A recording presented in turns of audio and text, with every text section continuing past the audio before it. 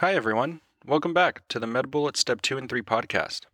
In today's episode, we cover the topic of gout, found under the Rheumatology section at medbullets.com. Let's begin with a clinical snapshot. A 55-year-old woman presents to the emergency department with acute pain in the left proximal interphalangeal joint of the second digit. She reports that the pain is excruciating and has happened once a few years ago, but self-resolved over the course of 2 weeks. She states that she recently increased her alcohol and red meat consumption and was recently started on hydrochlorothiazide. On physical exam, the PIP joint is swollen, erythematous, warm, and tender to palpation. Preparations are made for an arthrocentesis to be performed. Let's continue with an introduction to gout. Clinically, it is defined as the deposition of monosodium urate crystals leading to a crystal-induced arthropathy. In terms of epidemiology, remember that the demographics more commonly affected are men and the elderly, and risk factors include conditions that increase serum urate levels, also known as hyperuricemia. In terms of etiology, remember that gout is caused by hyperuricemia, which is defined as a serum urate level greater than 6.8 milligrams per deciliter. Causes of hyperuricemia include dietary habits, such as consumption of alcohol, red meat, or seafood, and medication use, such as thiazide diuretics, loop diuretics, allopurinol, cyclosporine, low-dose aspirin, or pyrazinamide. It is also caused by disorders of urate overproduction, such as hypoxanthine guanine phosphoribosyltransferase transferase deficiency, also known as Lesch-Nyhan syndrome, type 1 glycogen storage disease, or von Gierke disease, which causes hypoglycemia, hyperuricemia, and hepatomegaly, or tumor lysis syndrome. The pathogenesis is thought to be due to purine catabolism, which results in uric acid production. Factors that influence serum uric acid levels include purine intake, purine synthesis, and uric acid excretion by the kidneys and gut. Also, conditions that increase the serum uric acid concentration increase the risk of crystal formation. Subsequently, deposition of uric acid crystals leads to an inflammatory response, which results in a gout flare. In terms of prognosis, remember that acute attacks typically self-resolve, but patients have an increased risk of recurrence, and advanced gout and tophi may result without proper treatment. Moving on to the presentation, remember that symptoms of acute gout typically include extreme pain of the affected joint, such as in the foot or ankle, and symptoms of chronic tophaceous gout include stiff or swollen joints and deformity of the affected joint, such as with the formation of nodules. On physical exam, acute gout is typically monoarticular, such as with the involvement of the first metatarsophalangeal joint, also known as podagra, and one will see sudden onset of joint tenderness, erythema and warmth, and swelling. In chronic tophaceous gout, one may note subcutaneous nodules, which are typically non-tender, but the overlying skin may be taut with an abnormal color that demonstrates white or yellow deposits. Other studies include labs that may demonstrate hyperuricemia, and remember that this is a urate level greater than 6.8 milligrams per deciliter. However, this is not sufficient for diagnosis, and the level may even be lower during an attack. Synovial fluid analysis may also be performed. Remember that joint fluid aspiration and crystal analysis is the gold standard. Findings include negatively birefringent, needle-shaped crystals under polarized light, which means that one will see yellow under parallel light and blue under perpendicular light. And remember that to make the diagnosis, one should try to demonstrate monosodium urate crystals in an affected joint via polarizing light microscopy. However, when this is not possible, the diagnosis can be made clinically. In terms of the differential, remember to think about septic arthritis, which is a highly important differential diagnosis to exclude, since this would change the management. However, distinguishing factors here would include a synovial fluid analysis that will demonstrate no crystals, more than 50,000 cells per microliter, and a gram stain may be positive. Also think about pseudogout. However, distinguishing factors here are that it is caused by deposition of calcium pyrophosphate crystals, and those crystals, after analysis, will demonstrate weakly positive birefringent rhomboid crystals under polarized light, meaning that one will see blue under parallel light.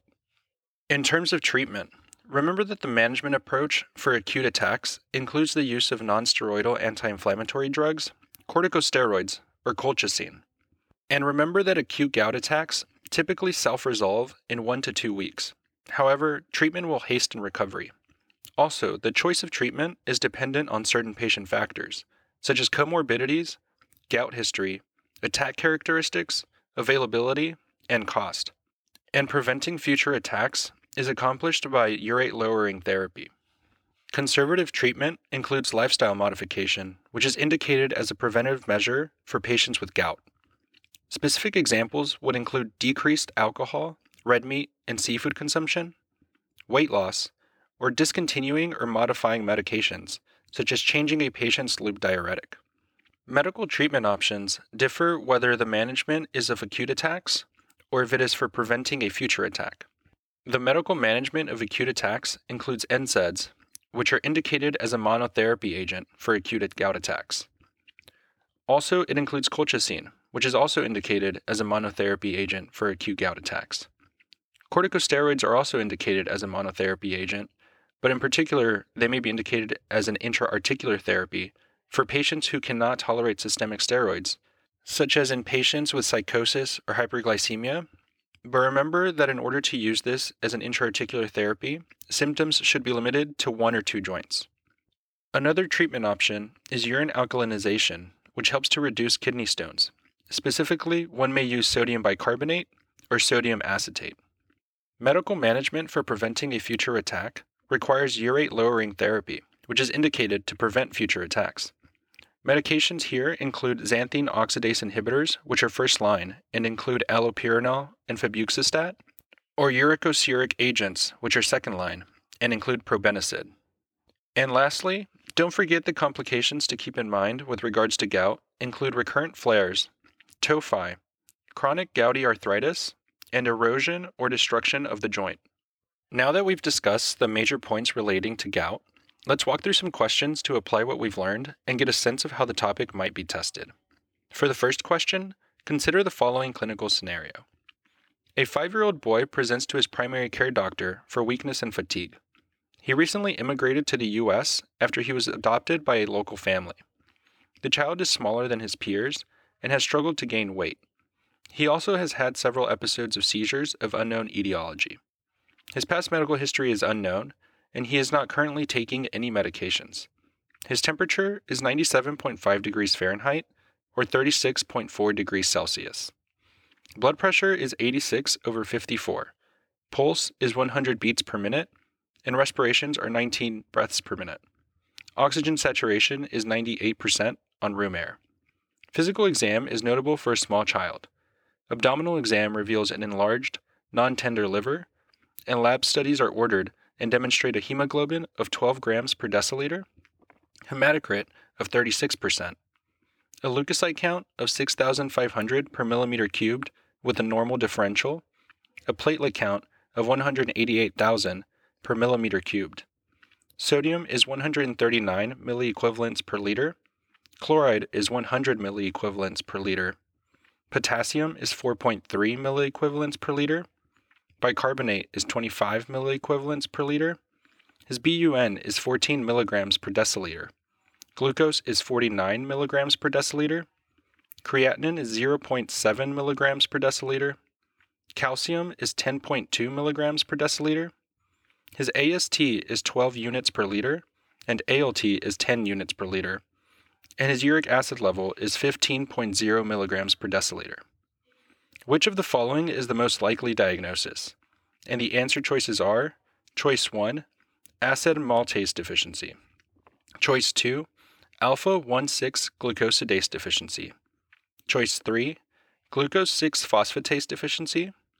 Choice 4, liver glycogen phosphorylase deficiency.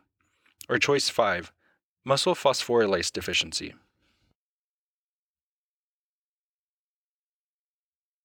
The best answer to this question is choice 3, glucose-6-phosphatase deficiency. This patient is presenting with fatigue, small size, hypoglycemia, which is likely causing his seizures in the past, and hyperuricemia, which is concerning for a diagnosis of von Gierke disease, or glucose-6-phosphatase deficiency. Von Gierke disease occurs due to a deficiency of glucose-6-phosphatase. This impairs the liver's ability to remove the phosphate group from glucose and release glucose systemically, which impairs gluconeogenesis.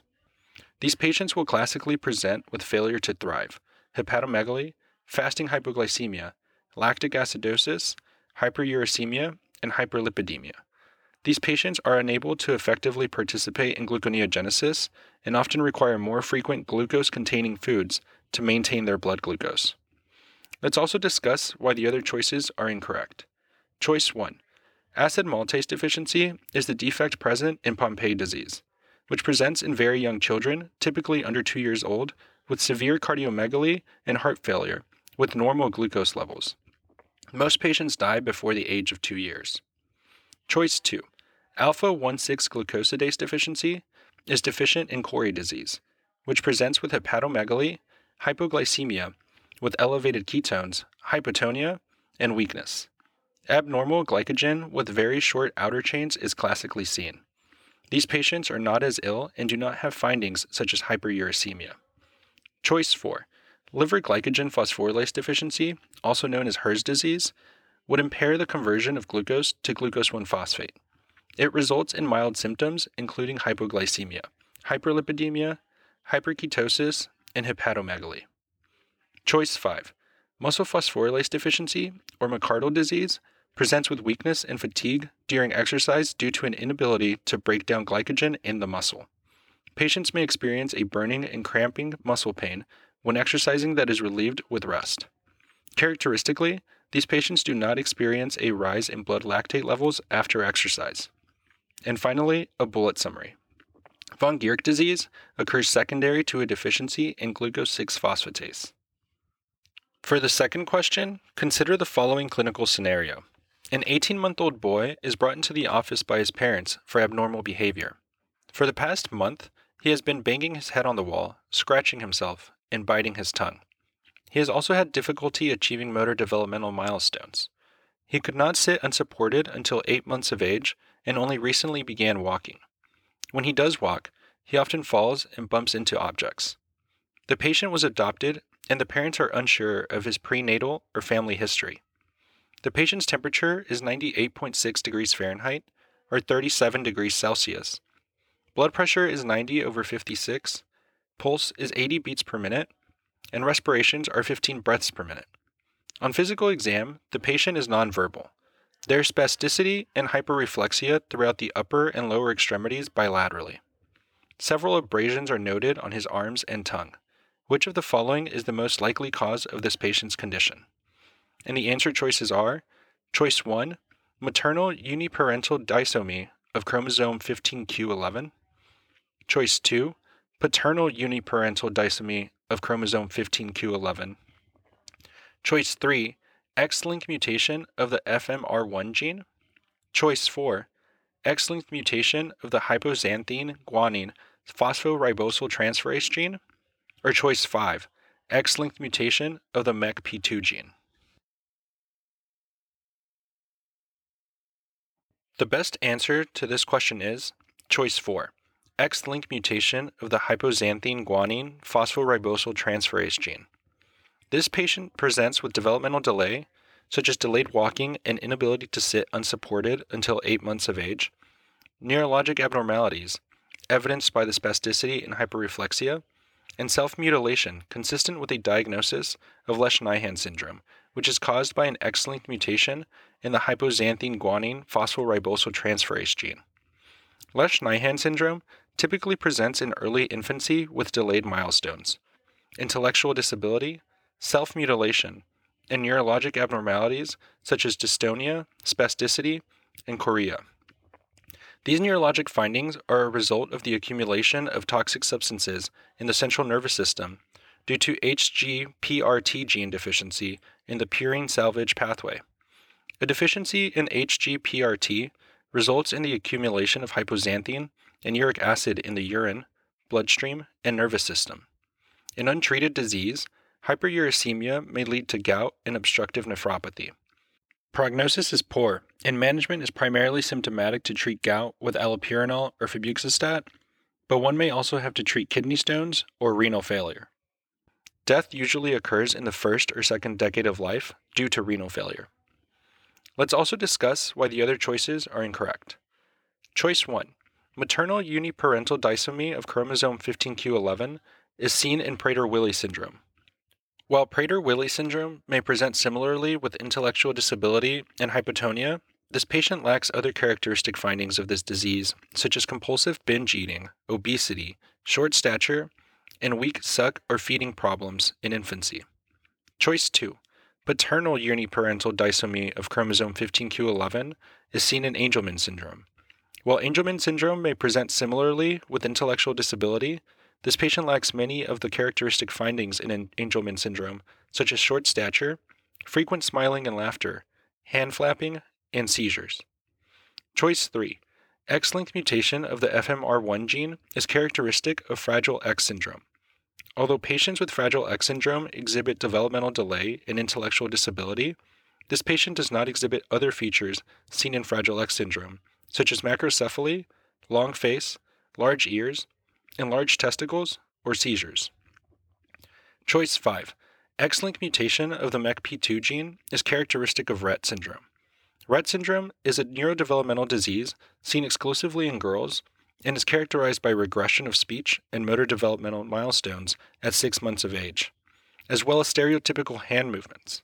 This patient is a boy who has had delayed milestones since early infancy. And finally, a bullet summary. Lesch-Nyhan syndrome is caused by a deficiency in the HGPRT gene and presents with developmental delay, intellectual disability, neurologic abnormalities, self-mutilating behavior, and hyperuricemia leading to gout and obstructive nephropathy. That's all for this review about gout. We hope that was helpful. This is the MedBullets Step 2 and 3 podcast, a daily audio review session for MedBullets, the free learning and collaboration community for medical student education. As a reminder, you can follow along with these podcast episodes by reviewing the topics directly on medbullets.com. You can listen to these episodes on the MedBullets website or phone app while reading through the topic. If the MedBullets podcast has been valuable to you, we'd be thrilled if you considered leaving us a 5-star rating and writing us a review on Apple Podcasts. It will help us spread the word and increase our discoverability tremendously. Thanks for tuning in. We'll see you all tomorrow, right here on the MedBullets Step 2 and 3 podcast.